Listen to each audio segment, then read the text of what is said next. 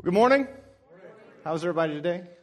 Good, good. Glad you're here. If you're in Kidmo, you guys can head on back. If you're a guest and you have a 2nd through 5th grader, Kidmo is a place where they can go and have their own time of teaching, small groups, some games, and do a lot of fun stuff back there. So if you'd like to go back and see where they're headed, you're welcome to take them and they can be part of Kidmo this morning. We're so glad that you are here, and we've had kind of a busy, exciting week here. I know a lot of you are in the middle of a lot of stuff going on in your lives. Wednesday night, Christina did a great job sharing with some of our parents of youth and just about how to talk to your kids about some very sensitive subjects. Did a great job. In fact, this week, right, you're headed for to have a new addition to their family. Is that Thursday?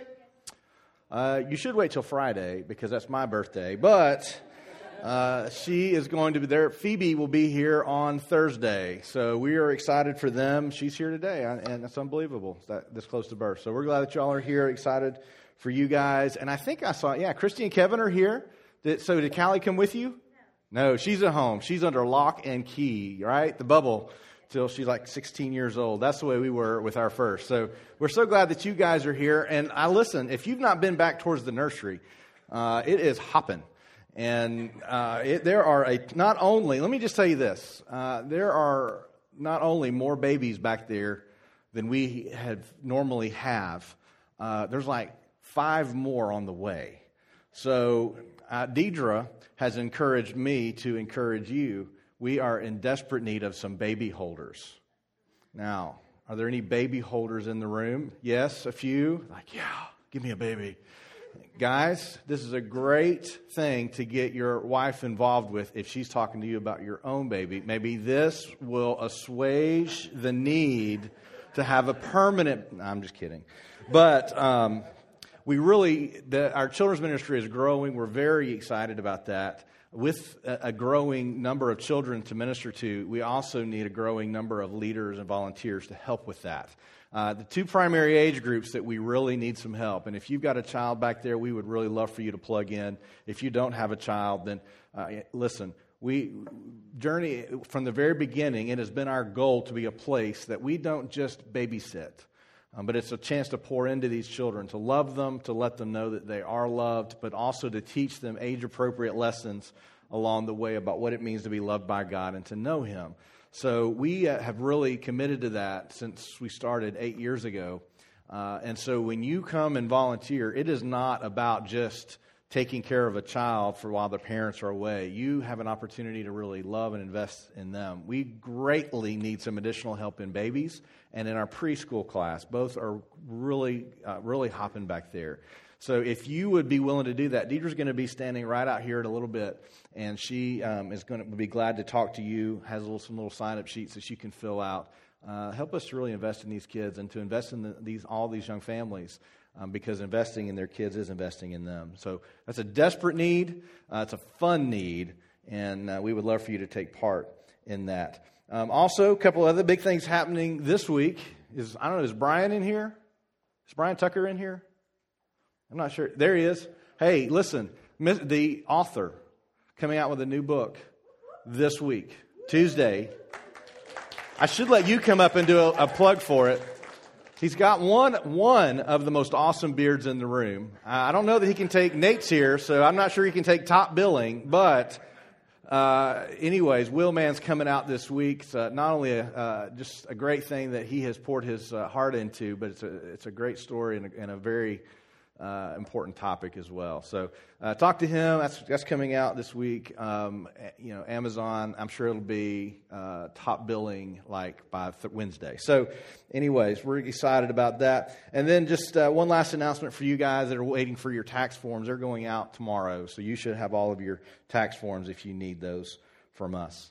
We're starting a new series today. Last week we finished up on what I think is one of the most important things we can be talking about as Christians, and that is the tendency for us to burn out. And for many of us, we have packed our lives so full and so busy that by the time we get to the end of the day, we have nothing left for anybody. When someone comes to us and says, listen, I want you to be involved in something, and it is great, it's life-changing, and it can change the lives of others, a lot of times we just say, I can't do anything else. I mean, I am full, I'm packed, I have no more time for anything.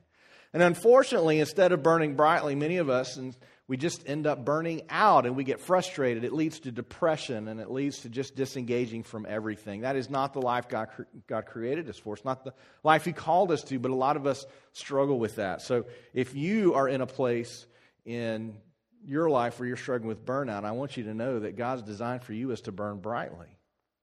What we also want to do over these next few weeks is we want to talk about some basic beliefs, because it's apparent in the world that a lot of us believe in a lot of things, but do you really know why you have faith and trust in a God to save you?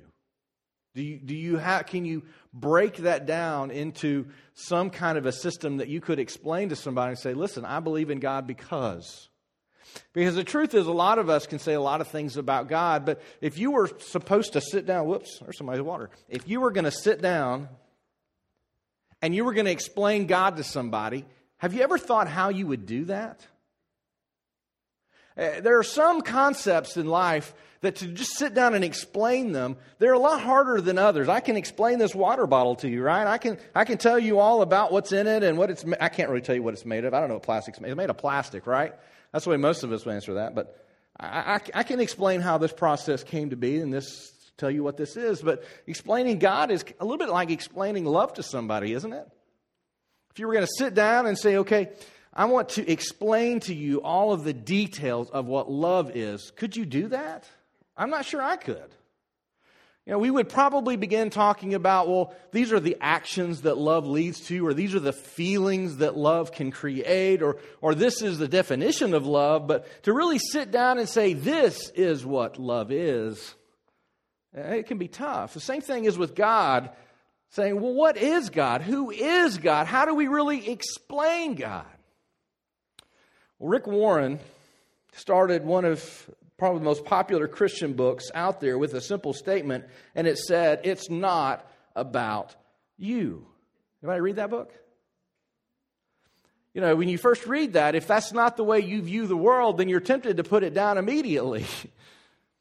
It's not about you. But the problem is a statement like that, while we can, in the back of our minds, we can let that form through some of our beliefs that we have and some of the ways we see the world and our perceptions, we can kind of say, it's not about me, it's about, others, but really that leads to the question of, well, if it's not about me and I'm really tempted to let it be, if it's not about me, then who is it about? Right? Who is it about? Psalm 8:9 is a great verse of praise and worship. It simply says this, O Lord our God, how majestic is your name in all the earth. How majestic is your name. Why is His name majestic? A couple of weeks ago, we talked about two events in the Christian world that one was so positive and full of praise, and one was full of mourning and sadness. And two ministers in the same weekend experienced two vastly different results of what was going on in their lives and their ministry. Pastor Saeed was released from Iran, something that many people have been praying for. And a missionary sitting in a Starbucks waiting to pick up a missions group was killed in a terrorist attack. Now, many people would say God was faithful. God was just with Pastor Saeed. He brought him home. He answered their prayers. God has shined down His glory and His mercy on Pastor Saeed. But what about a little-known missionary sitting in a Starbucks waiting to bring a mission team to do some work in his community? Was God faithful then? Was He just? Did He pour down His grace in that moment? There are so many other things we can look at. If we're going to try to determine who God is or try to define Him based on the activities of people in the world, how many martyrs are there dying today in the name of Christ? Research shows over and over again we are living right now in one of the greatest periods of persecution of all time. Maybe not in America, but in the rest of the world, definitely. One of the greatest periods of persecution of all time. Is God asleep at the wheel? Is God not directing? Is God not still blessing? Over the last couple of days, it's being reported by the European Union's Central Intelligence Agency, which I didn't know existed, so I guess they're good at what they do. I don't know, but they have reported that over 10,000 immigrant children are now missing in Europe, expected to have been kidnapped by gangs, sold into slavery and sex trafficking. 10,000 immigrant children.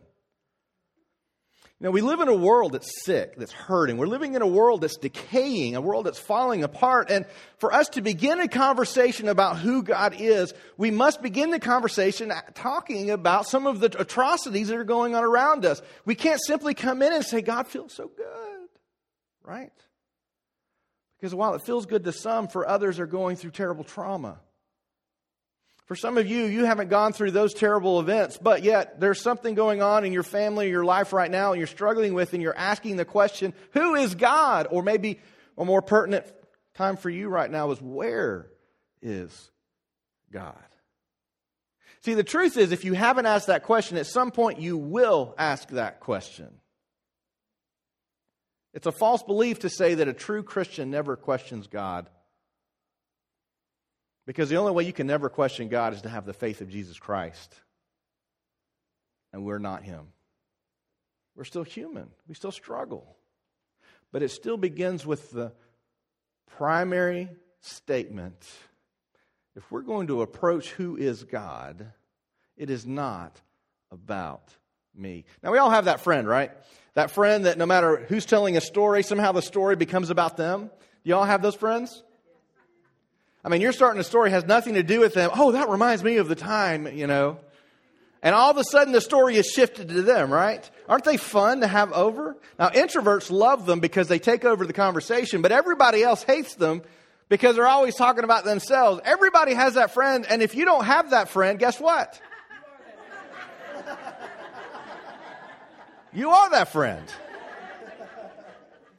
So that's some hard truth for some of us in the room.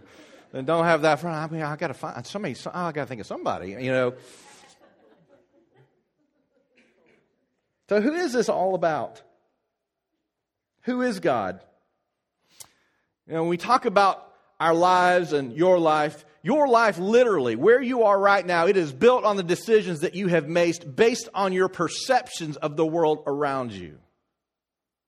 Where you are right now in life, you have made on the decisions you've made based on all of the perceptions that you have about the world. You perceive the world, you perceive God, you perceive your situations, you perceive your future, you perceive your ability and your value and the opportunities for you to do things in the world based on your perceptions of the world. And one of the worst perceptions you can have is that you don't matter, because then you will never hope or take risk for something that can matter if your perception is that you don't matter.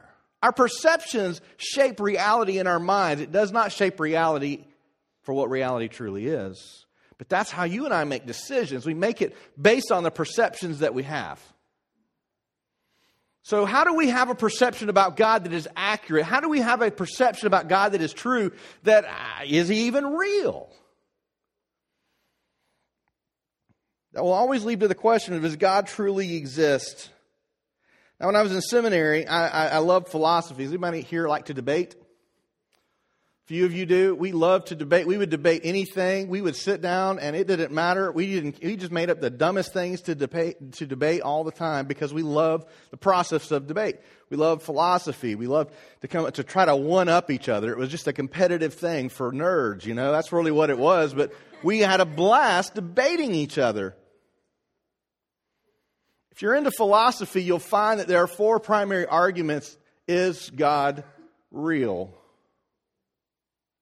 So I'm going to give you a little bit of a philosophy lesson here in the next couple of minutes.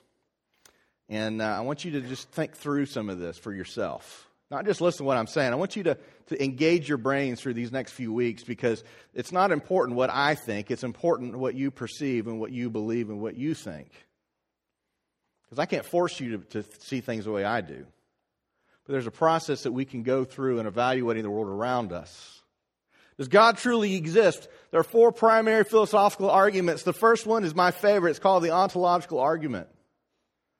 The ontological argument simply says, and this was originally coined by Anselm and also Descartes. It said, that than which nothing greater can be conceived. In other words, you think of the greatest, most perfect person, the most wonderful, perfect being. God's better than that. Imagine what you think the perfect God would be. God's better than that, because if you could imagine Him, then He wouldn't be all that great. He's so much greater than that. The ontological argument. I love that argument. The second one is this. It's the first cause, or the cosmological argument, and it's literally this: nothing can come from nothing. It has to have a beginning somewhere. There has to be some substance that kind of makes this up. And so the cosmological argument says, you know what? There couldn't be a universe that just appeared out of nothing.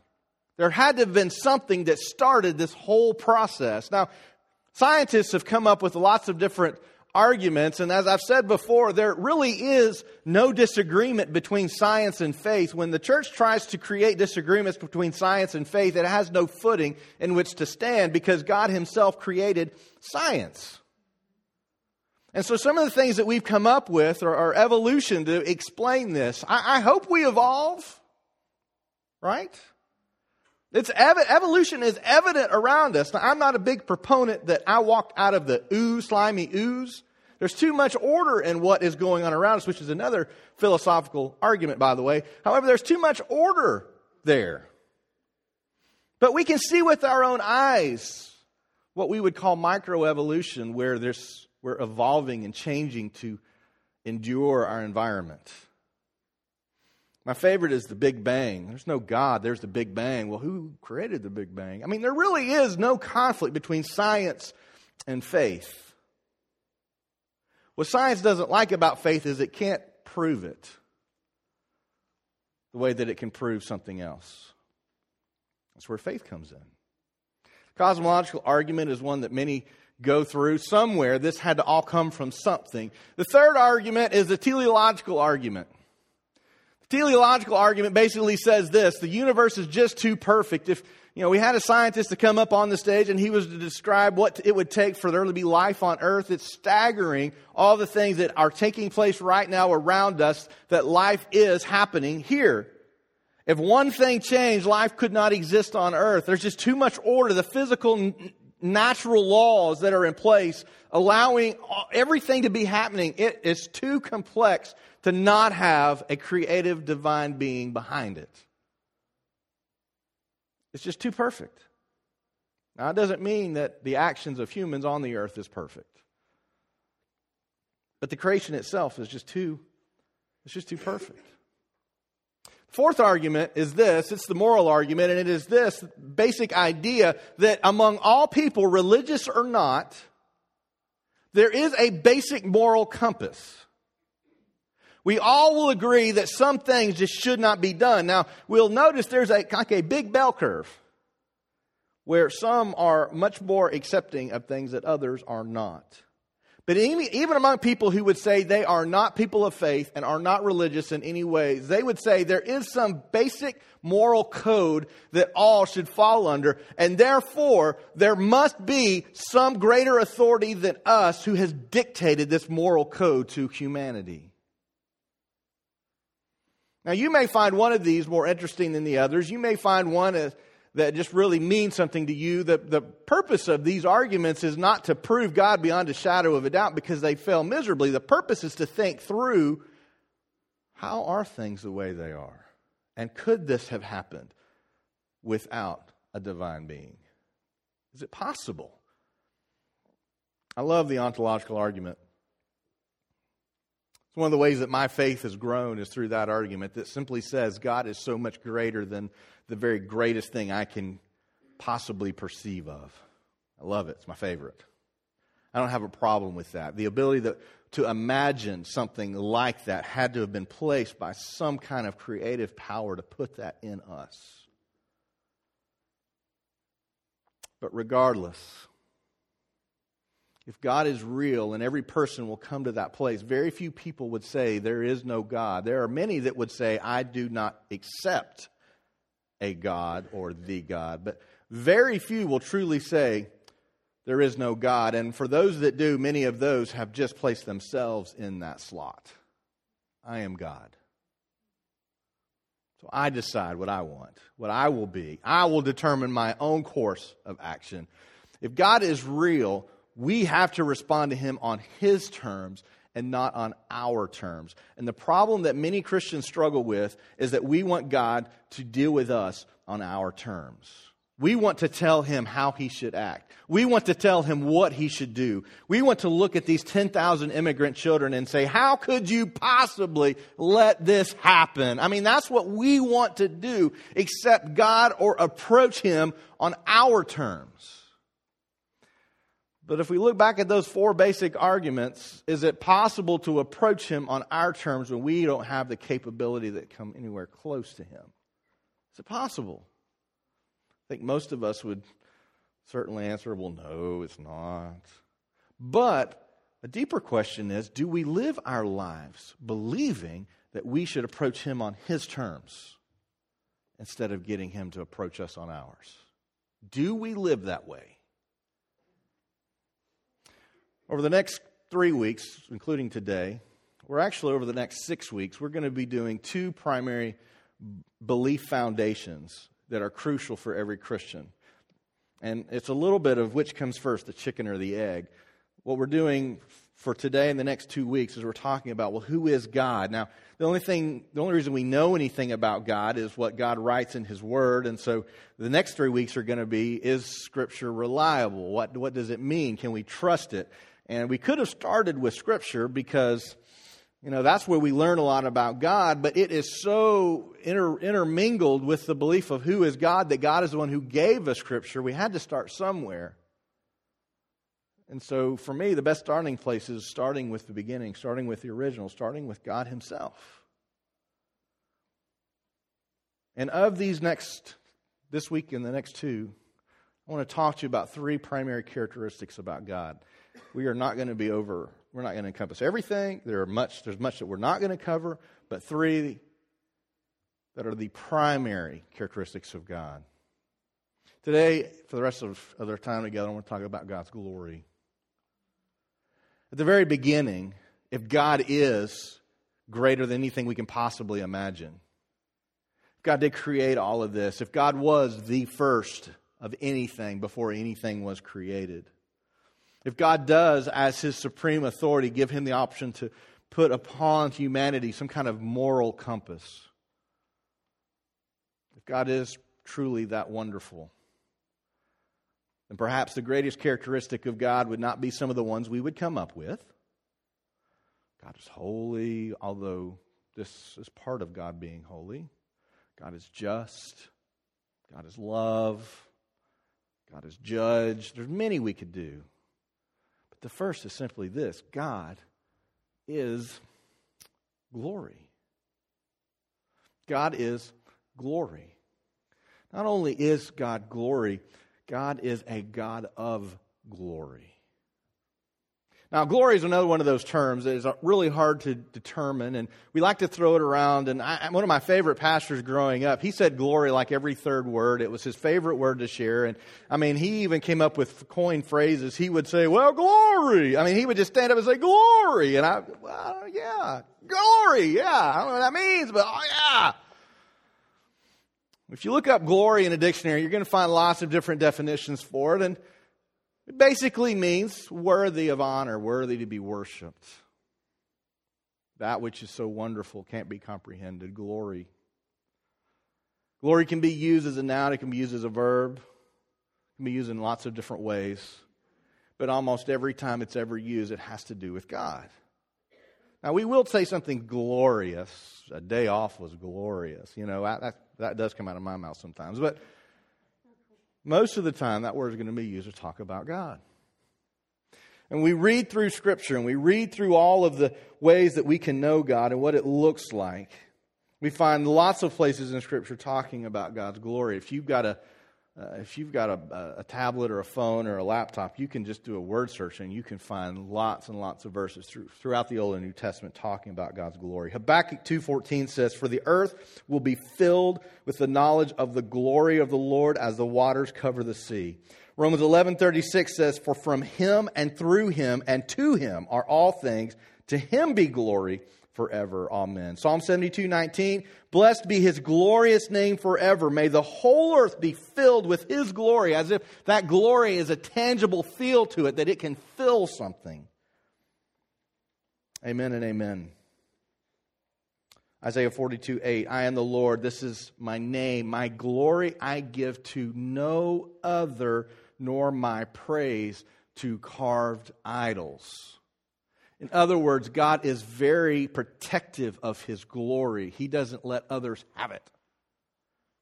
And so whenever we look at the constant discussion on the news between Judaism and Islam and Christianity, that they're all the same God, he would say, we are not all the same God. I don't share my glory with another.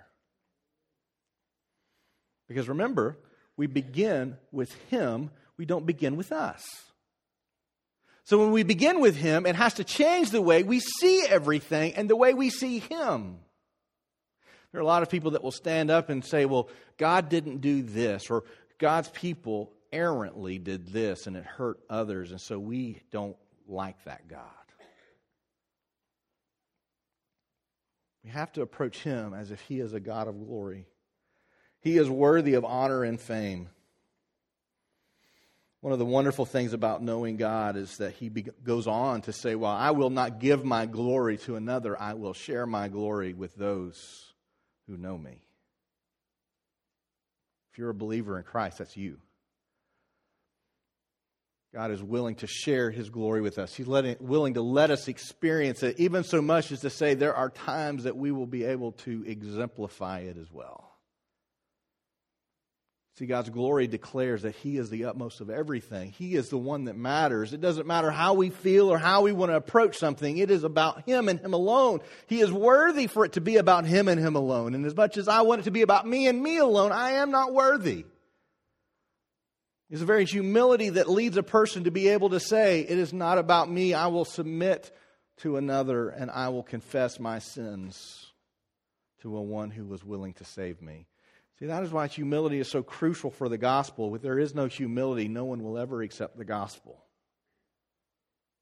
That's why when we see people, especially in the news and on the campaign trail, wanting to be some kind of God themselves, it appears, how can they possibly have the humility to know him? That's all I'll say about that. I could say more, but I'm not going to. We can share in God's glory. Isaiah 61 says, "Arise, shine, for your light has come, and the glory of the Lord has risen upon you." John 11:40 says, Jesus said to her, this is Martha, sister of Lazarus, when Jesus finally arrives at his tomb and he has died, and before he raises him from the dead, Jesus said to her, "Did I not tell you that if you believed, you would see the glory of God?" If we believe, we will see the glory of God. Exodus 33:18 is one of the greatest examples of a person coming in contact with God's glory, and that is Moses. Moses having a conversation with God after he already had the 10 Commandments. If you'll remember the story, he came down from the mountain. They had built this golden calf, and he was angry, and he beat the 10 Commandments against it, and they shattered, and he had to go back up the mountain and get more. When he went back up to see God, he said in Exodus 33:18, Moses said, "Please show me your glory."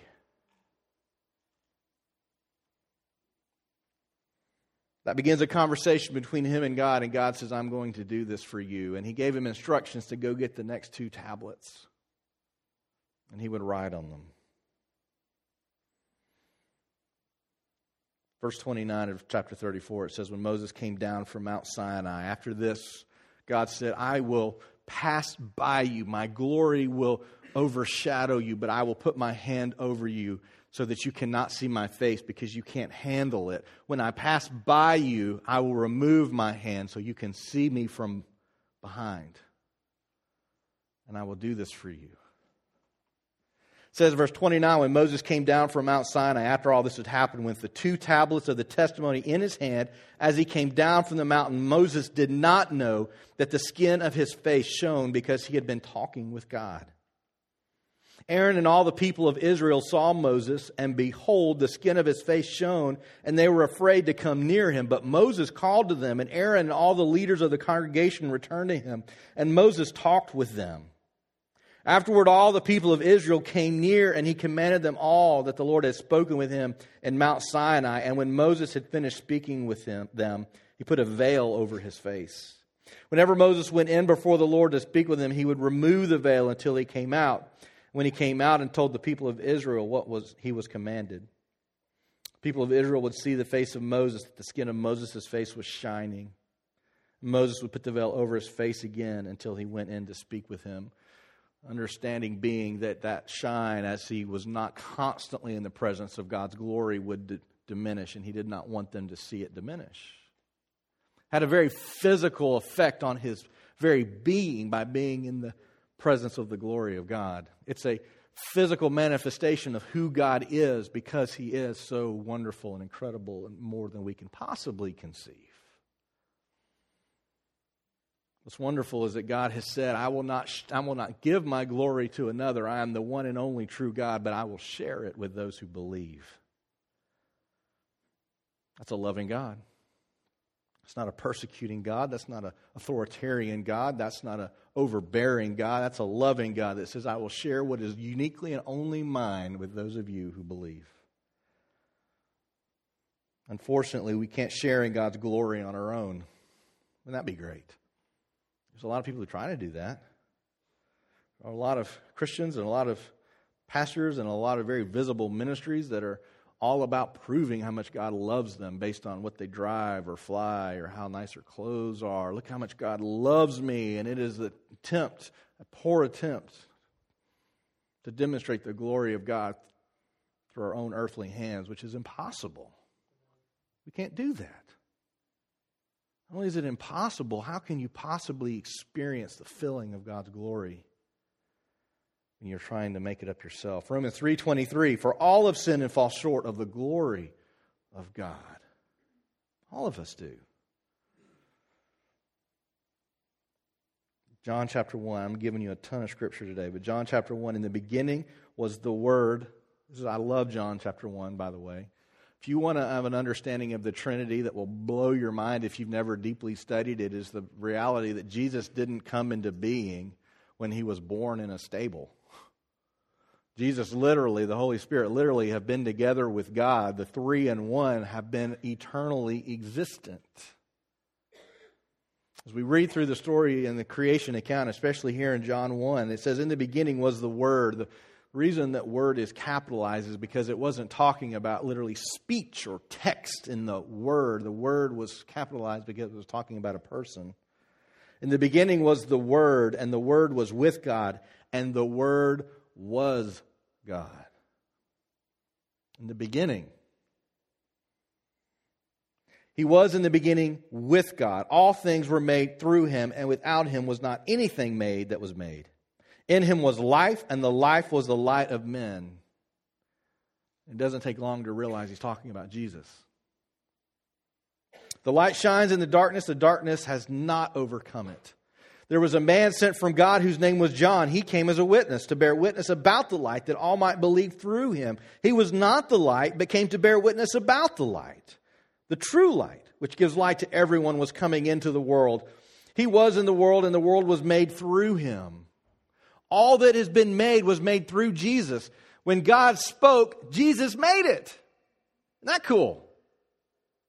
The idea that we first have Jesus coming on the scene when he's born in the manger or stable or whatever. Wasn't born in the manger, I hope, but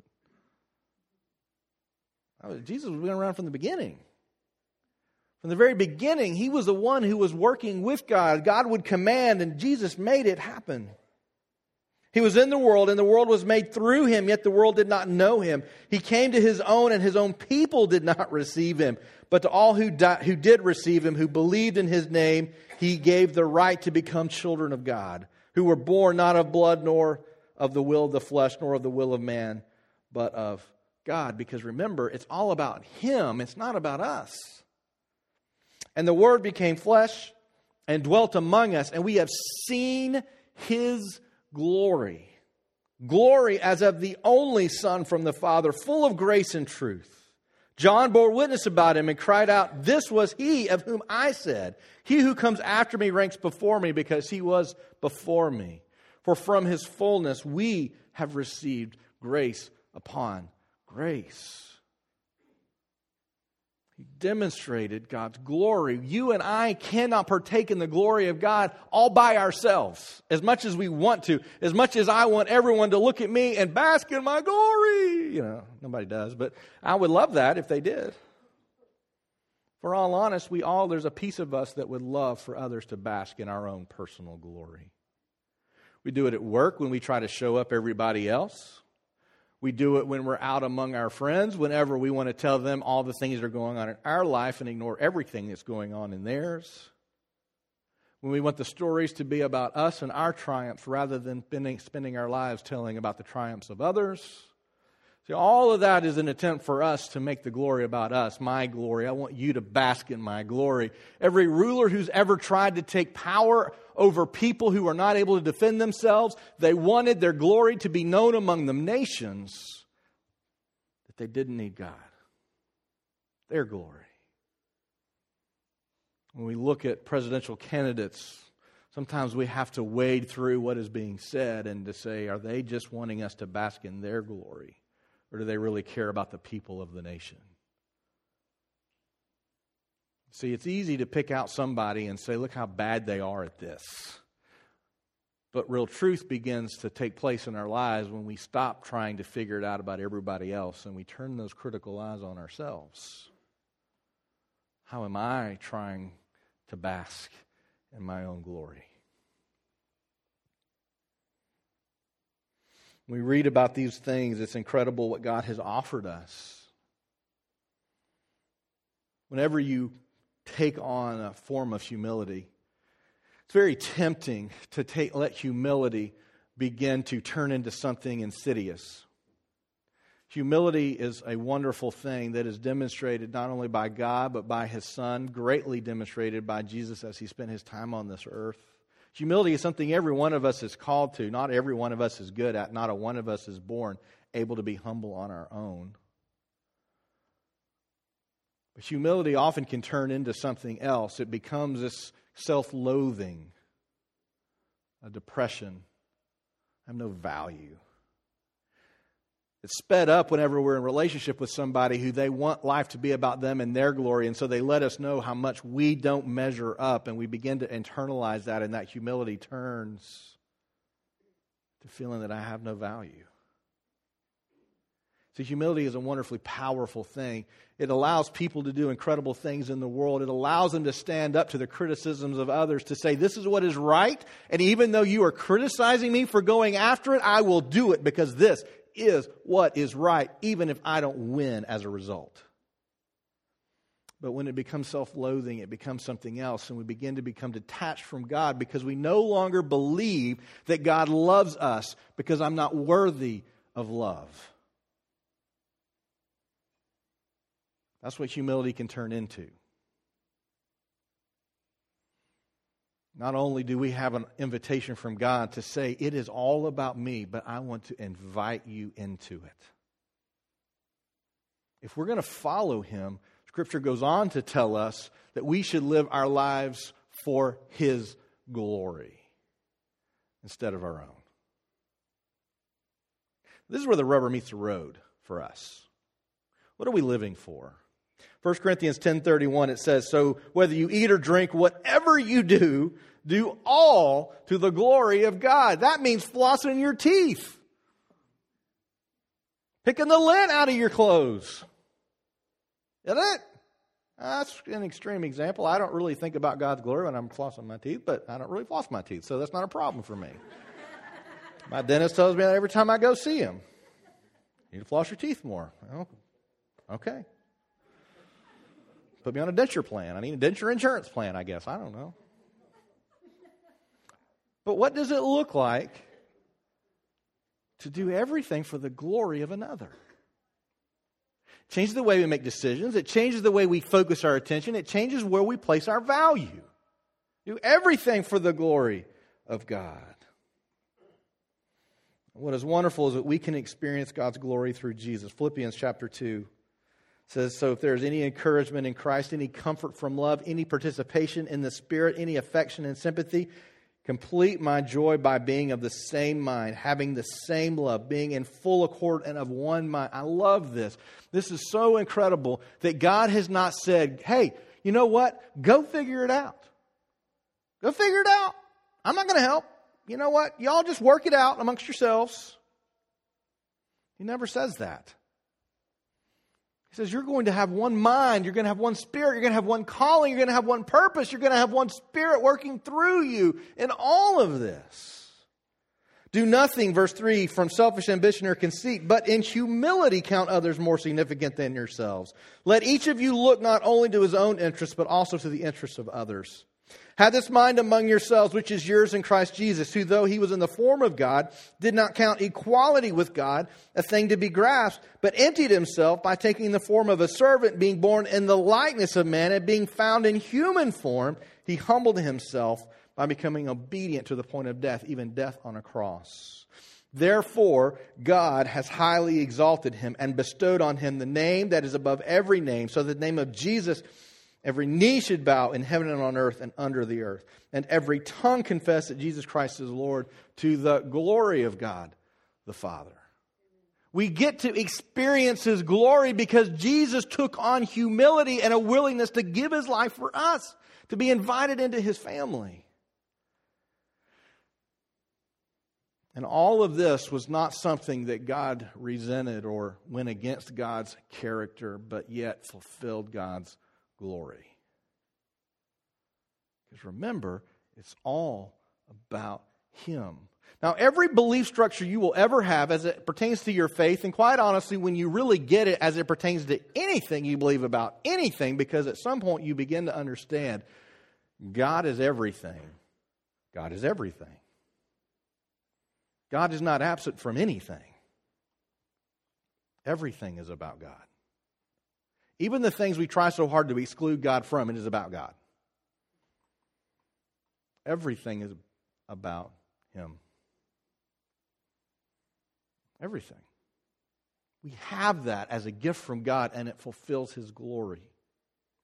So that at the point that you recognize, I am not the all in all. I am not the one who created the heavens and the earth. I am not the one who can do everything. I am not the one who is more perfect beyond anything that can ever possibly be conceived. That is not me. Yet I want to know the one who that is them. God gave away through Jesus Christ so that you can share in his glory, spending the rest of your lives for his glory, but it will always remain his glory. Heaven will be his glory. Anything we get to be a part of it, we get to be a part of his glory. You and I do not manufacture glory as much as we want to try to do that. You may be trying to manufacture glory in your life by getting to some place in your job. You want to be able to, the top tier. You want to be the CEO. You want to be the guy in charge of everything. And so you try to manufacture your own glory. Or maybe at home, this is the way you treat your family, and you want them to know you bow down to me because I want you to know it's about my glory. We cannot manufacture glory. It is who God is. And he shares it with us, those who humbly accept him. This is why it's so hard to truly become a follower of Jesus Christ. Not hard to attend a church, hard to become a true follower of Jesus Christ, because it requires us to stop saying, it's about me. It's about me. You are born with the desire to say it's about me. When babies come out of the womb, they're screaming and crying, not because they're in pain, because they want you to know it's about me for the next 18 years or 30 years or 60 years or however long you've got kids. It's amazing what behaviorists have said about children and their ability to be so cute. You know how cute they are? And it makes you just want to cuddle them up. Sometimes our kids would do stuff, and it was horrible, horrible things. You know? I think they're all... Is anybody in my kids in? Here's Emma, yeah. I think Jake's in the other room, and so is Jonathan. But it would be amazing. They would do something so cute I couldn't punish them. Right? You ever done that? We try to do that as adults. It doesn't work as well, but we try it. It's amazing what behaviorists have said, that a child's ability to be cute is actually a survival instinct that says this is how they remain a priority within your life. See, we're born with the instinct to make everything about us. We try to manufacture glory from then on, but we cannot do that. God is glory. I want to leave you, this is how I want to end this, because this is not one of those sermons that you go out and go, wow, my life has radically changed, although it could be the beginning of that. I'm a firm believer, and I've shared this before, I'm a firm believer, it's evident when we talk about Facebook, because you'll hear us talk about being informed sharers and commenters and retweeters. Christians are some of the most uninformed sharers on social media. Oh, that looks, wow, salacious. I'll share that. Oh, that didn't happen. Oh, that's amazing. I'm going to share that. You will never guess what happened when. Oh, I got to click that. And most of those didn't ever happen. Christians should be the most informed people on the face of the planet. We should be educated. And I don't mean that you need to go out and get a degree. But you should take the initiative to know what is truth in the world. And Christians are sometimes the worst because we make our Christianity about our emotions, not about what is true. What makes me feel good. What makes me feel good about God. Yet Paul himself did not always feel good about his relationship with God. It's not about emotion. It's not about getting an opinion across. It's about sharing truth in a world. And so I'm a firm believer that we should be the most educated in all things. That means you need to be educated in why are you a believer? Why do you believe in God? Who is God to you? So I want to leave you with a question. How will you respond if this is truly who God is? If you don't believe this is who God is, why? But if He is, if there truly could be nothing formed out of nothing, or something formed out of nothing, if that's really impossible, there had to be something in the beginning. If we truly have the ability to imagine that being, which is so perfect and beyond great, that He's so much better than we can possibly imagine, if that's true, God did really create everything around us. If God really did create the universe, if He ordered it in such a way that it could sustain life and that the universe would go on, if that's true,